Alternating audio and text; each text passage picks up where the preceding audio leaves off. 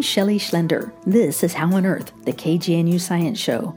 Today is Tuesday, April 16th, 2019.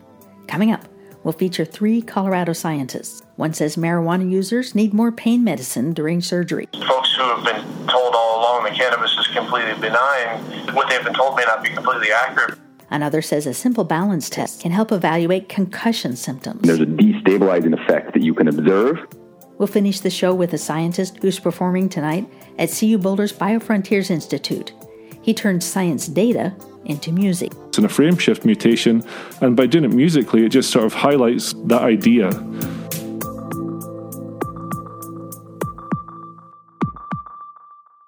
Let's go right into these recent studies from Colorado scientists, starting with a study about how to predict just how long symptoms are likely to last when a child gets a blow to the head. Concussion symptoms, such as dizziness or headaches or confusion, generally resolve in about 4 weeks, but sometimes a child needs therapies for months. At Children's Hospital Colorado, David Howell says a good predictor of how long symptoms may last is a test that's over a century old. It's the Romberg Balance Test. Way back in the 1800s, a German neurologist named Moritz Heinrich Romberg developed this simple test where you stand still for 20 seconds with your eyes shut while someone watches how much you sway back and forth. David Howell says this Romberg Balance Test can help identify kids who will need more therapeutic help, whether they really are having trouble with balance or if they're kidding around or faking it. If you want to try the Romberg test at home, here's David Howell explaining it. What you have the patient do is simply stand with their eyes closed, their feet together, and their hands on their hips for about 20 seconds or so. So let's tell our listeners again, if they want to try this, just stand with your feet together for 20 seconds and just hold still. And if you're really brave, close your eyes. Yeah, exactly. What are you looking for as somebody does this Romberg test? Yeah, primarily what we look for is one of 2 different things that we would classify as kind of an abnormal Romberg test. One would be just the inability to stand and maintain just a vertical posture where you're kind of swaying uncontrollably. The second thing would be an exaggerated movement where the patient is actually kind of purposefully trying to move around, but it doesn't appear that they have a true neurological problem or instability. It's more that they're trying to show that they're actually hurt. It's interesting that it also identifies somebody who is faking it, kidding around, which actually is a way to identify someone who will have a longer time to recover. What do you make of that? Yeah, so overall, in our entire study of the patients that we evaluated, I kind of have to qualify it, only about 20% demonstrated this abnormal Romberg test. And of those 20%, some had this kind of exaggerated movement, and some had this kind of true postural instability where they weren't able to maintain that vertical upright posture. And I think what our study shows is that in either event, it doesn't really, it does matter which profile they show, but in either case, those patients that can't maintain that upright posture for whatever reason are probably more likely to develop longer-term symptoms and should be referred earlier to specialists, referral.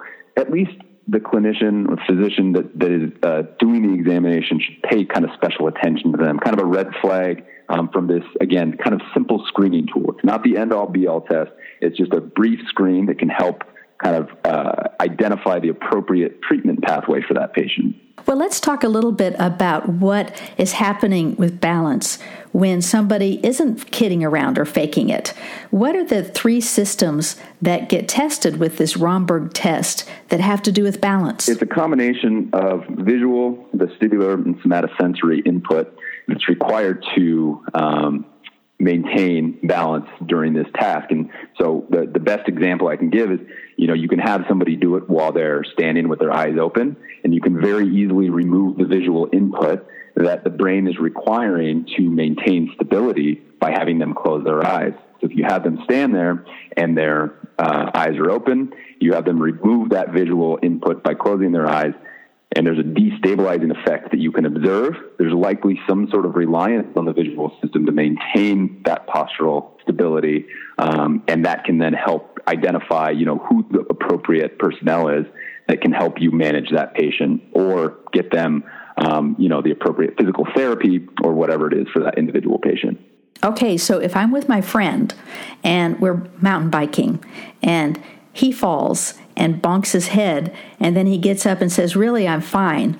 And I say, well, let's have you stand still for a little bit and just let me watch you. And I see him swaying back and forth. He needs to go see a doctor for sure. I would say anytime somebody gets in a mountain bike accident or anything like that, I will qualify that yes, they definitely should. I will also say that there's really no perfect test. So this is one of many tests. This is something that can help inform that. Just because somebody performs perfectly on it doesn't mean that they don't have a concussion, or vice versa if they can't maintain stability. There are other factors that could be responsible for this in that context. Just being a little bit fatigued could affect your ability to do that. So it's not going to rule out all concussions as well. But this is one thing that could certainly help identify, if you're not able to do this one simple thing, there may be some underlying physiological abnormalities that are results of the brain injury that certainly warrant somebody going into the doctor. And then if somebody is kidding around and you say to a kid, stand still with your hands on your sides, I want to see how good your balance is. And they are doing a little sway dance, if you will. They're swaying back and forth. That may not be necessarily the brain injury, but it says this person may need more help to get past the injury. Certainly. David Howell is with Children's Hospital Colorado. His paper about the Romberg balance test and how it helps evaluate concussion symptoms has just been published today in the Journal of Neurosurgery Pediatrics.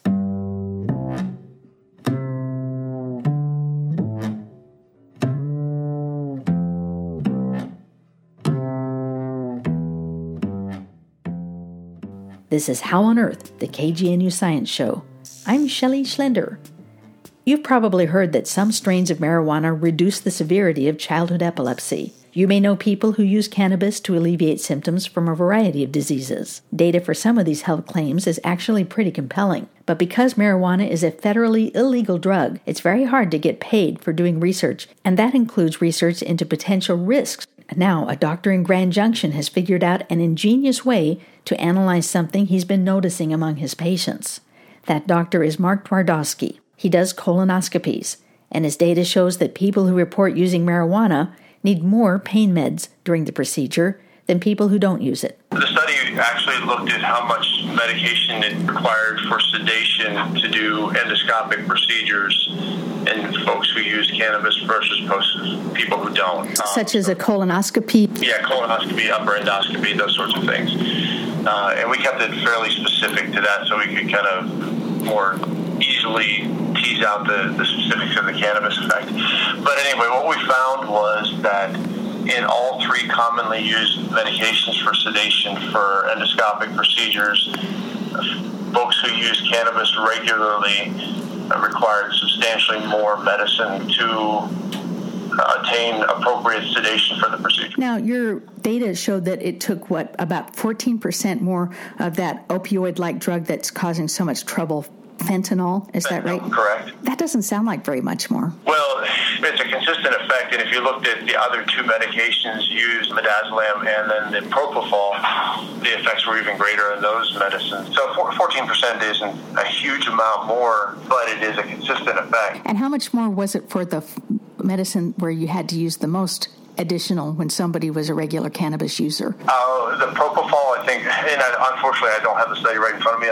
I'm seeing patients. So. I think it was about 60% from what you said. It was 220% for the propofol. Oh my gosh, 220 is a lot. What is the significance of this? What does this mean for patients taking these kinds of procedures? The problem really is that cannabis has not been appropriately studied because it's been listed as a Schedule I drug forever. Oh, that means that you can't use federal money to research it. And if you are paid by a federal group in any way, you're in trouble if you try to research this. Well, how did you research it then? We did it for free, basically.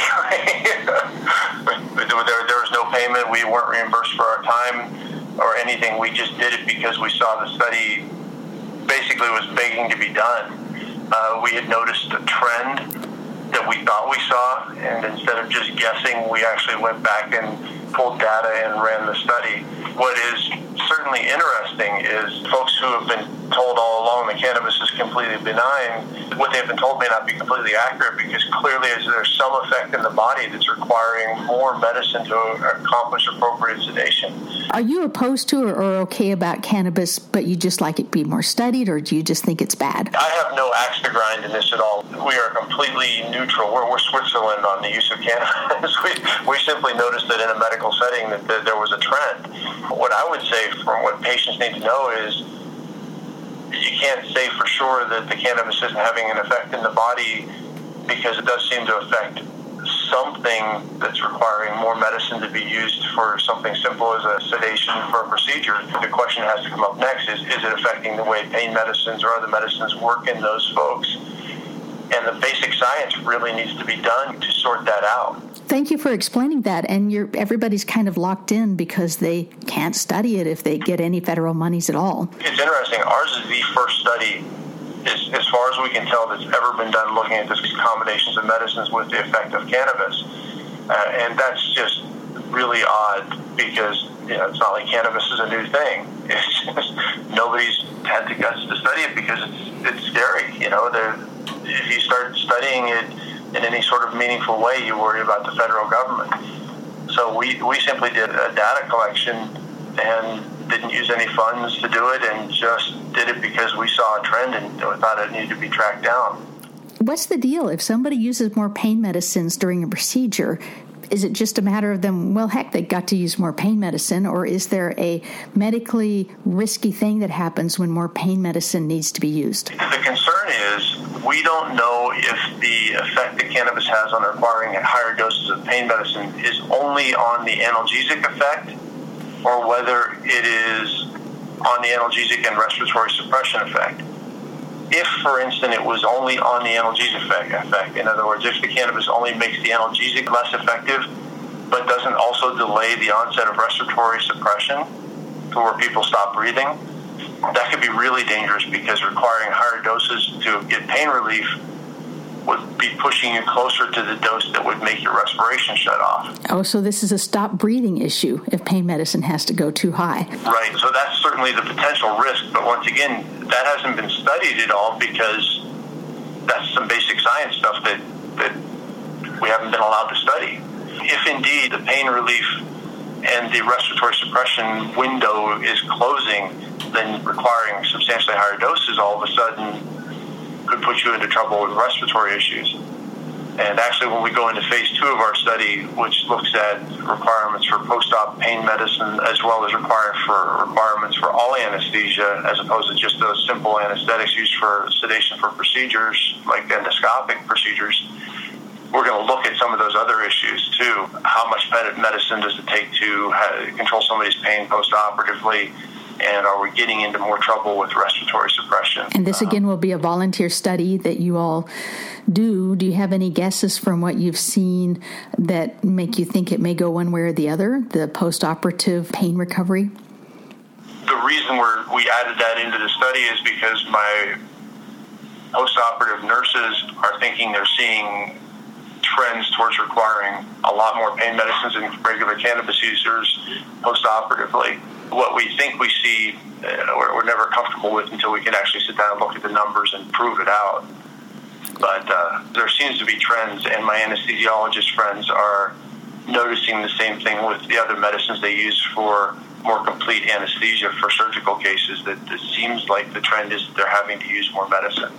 It takes a while to get a study done, but phase 2 of the study is going to look at those things in more depth. Well, here's to scientific minds and willingness to do a study even if you have to do it for free. Not everything valuable in life pays you money. Sometimes it's just fun to do something that opens some doors and maybe will cause people to ask him other questions and advance the whole science. Mark Twardowski is a doctor in Grand Junction. Mark and his colleagues observed that their volunteer-powered study wasn't in any way a double-blind, placebo-controlled analysis. He says there need to be more studies with more rigor.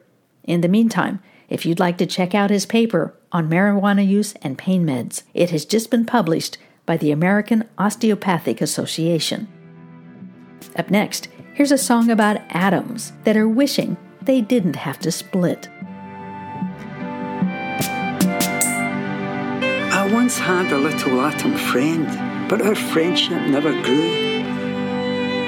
Before I knew it, she had split, and our relationship was through. No, a molecule I'd rather be, not that far behind you, just floating about the atmosphere, always trying to find you. You're tuned to How on Earth. I'm Shelley Schlender. This song about atoms that don't want to split will be part of a music and visual celebration happening tonight at 5:30 at CU Boulder's BioFrontiers Institute in the Jenny Smoley Carruthers Building in the Butcher Auditorium. This 5:30 p.m. event is titled Chords and Codons, Music About Science. After all, you can say it's all simply auditory frequencies you can define with data, or you can enjoy the song. Colin Campbell is a scientist who specializes in the highly numerical field of spectroscopy. He's on a Fulbright scholarship here in Boulder, where he's been experimenting with ways to hear things like the data patterns of DNA as music. He's also put poems about science to music. Now here's a conversation with Colin Campbell. We've tried to get people together who have interests in music, who have interests in science, and who have interests in the visualization of music and science. And we've created an event where we have some electronic pieces of music that have animation to go with them that feature in a particular scientific idea, some bits of music which have taken scientific data and turned it into music. And we'll also have some live music that's going to be sort of on the theme of evolution. So it's a big event of what I really think of as cross-cultural communication, getting people together who don't normally get together, with the aim to try and make science a bit more accessible to the general public and open up a discussion with the general public about some of these scientific ideas. Well, Colin Campbell, you've mentioned artists, musicians, scientists. Which one are you? I'm all of those apart from artist. I am a scientist professionally. That's my job, my real job, and I'm a musician, for fun. I looked at the Fulbright Fellowship and my time here in Boulder as an opportunity to bring both of those things together because, I'm on a sabbatical where I have the opportunity to think about stuff that I don't normally think about, and putting music and science together seemed like a great idea to me.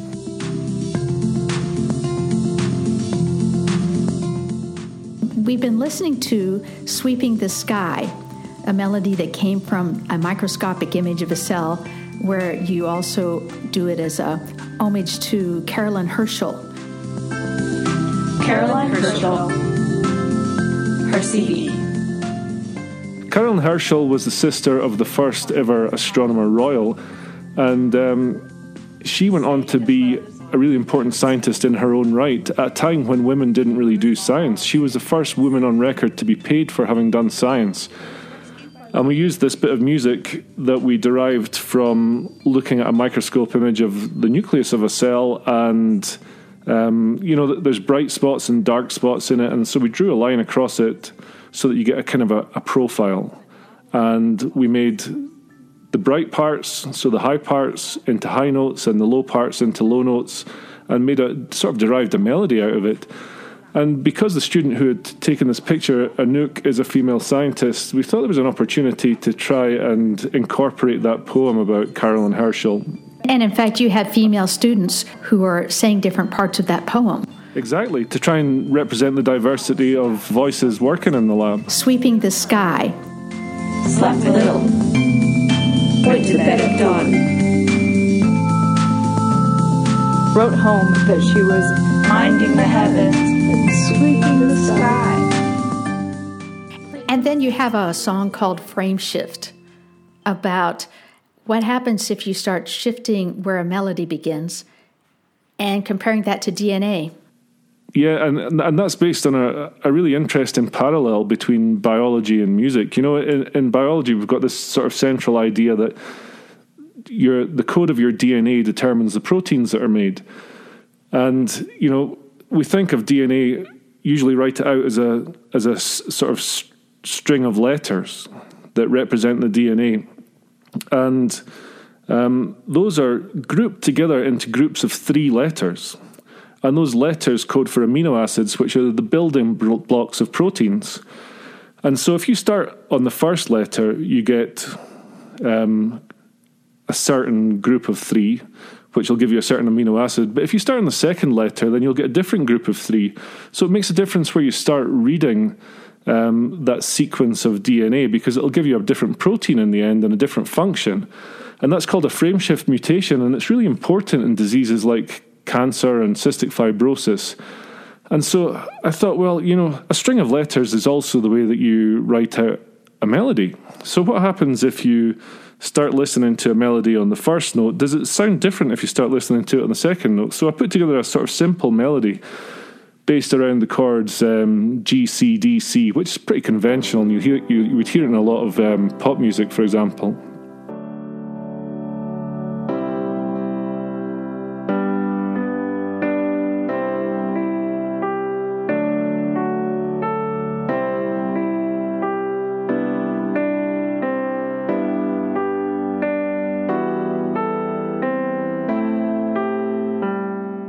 Just like DNA, a chord in music is defined by a group of 3 notes. That's the minimum number of notes you need to define a chord.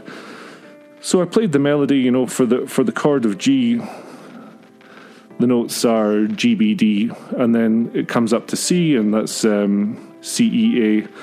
And so the melody starts on G and goes all the way through, and it sounds pretty conventional. But the next time around, I shifted the melody so that it started on the B instead, and all the other notes come in exactly the same order, but it sounds different.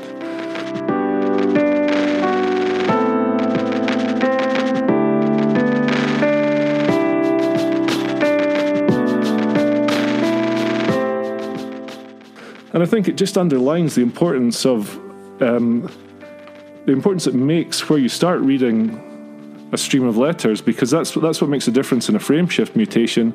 And by doing it musically, it just sort of highlights, that idea that just changing the way that you read it slightly differently can make a big difference to the way that you perceive it.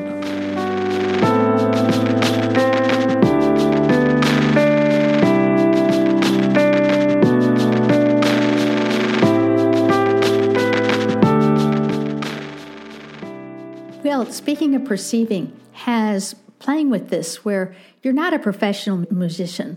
Am I right about that? You're not a professional. Absolutely right. Right, okay. So you're not a professional, and your music is sweet and interesting, but it's not like you're expecting to get a Grammy for your music.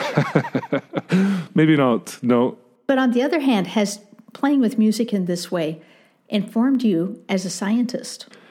Yeah, I think it certainly made me think about things differently, which is a great thing, because in science that's always what you're striving for, to look at the world in a different way. And by trying to look at the world through the lens of music, you can see things in a different way, for sure. Yeah.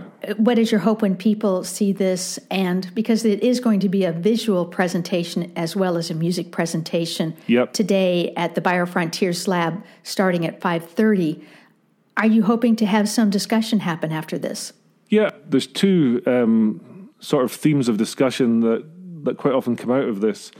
One is, isn't it nice that you can portray music, you can portray science in this way, and portray something like the sequence of a molecule in this way? And the other discussion is, well, how can you further scientific understanding by doing this? And those are 2 very different discussions. One's about beauty and the other one's about utility, and we'll actually have an interesting presentation on just that theme by some guys from the School of Music here in Boulder as part of the event this evening. So I think those are great discussions that can come out of it, and how listening to data could maybe help you understand it better is a really interesting thing to talk about. The event is the product of a big team of people. And just the way that science is usually the product of a big team of people as well. I think it's really important to note the contributions of everybody that's put something into this. I've had a huge amount of help from people across the musical spectrum, artistic and scientific. We've been speaking with scientist Colin Campbell. Tonight's performance is Chords and Codons, music about science. You can see it by going to CU Boulder's BioFrontiers Institute in Boulder. Go to the Jenny Smoley Carruthers Building in the Butcher Auditorium. The Chords and Codons performance tonight starts at 5:30.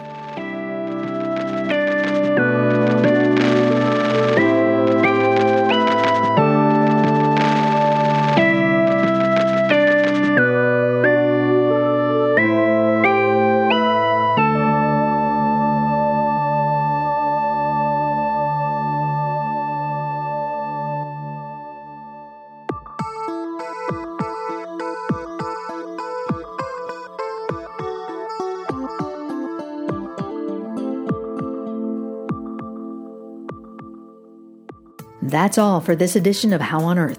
Our executive producer is Joel Parker. This week's show was produced and engineered by me. Our theme music was written and produced by Josh Cutler. Additional music from Fulbright scholar and scientist Colin Campbell. Visit our website at howonearthradio.org to find past episodes, extended interviews, and you can subscribe to our podcast through iTunes and follow us on Facebook and Twitter. Questions or comments? Call the KGNU comment line at 303-447-9911. For How on Earth, the KGNU Science Show, I'm Shelley Schlender.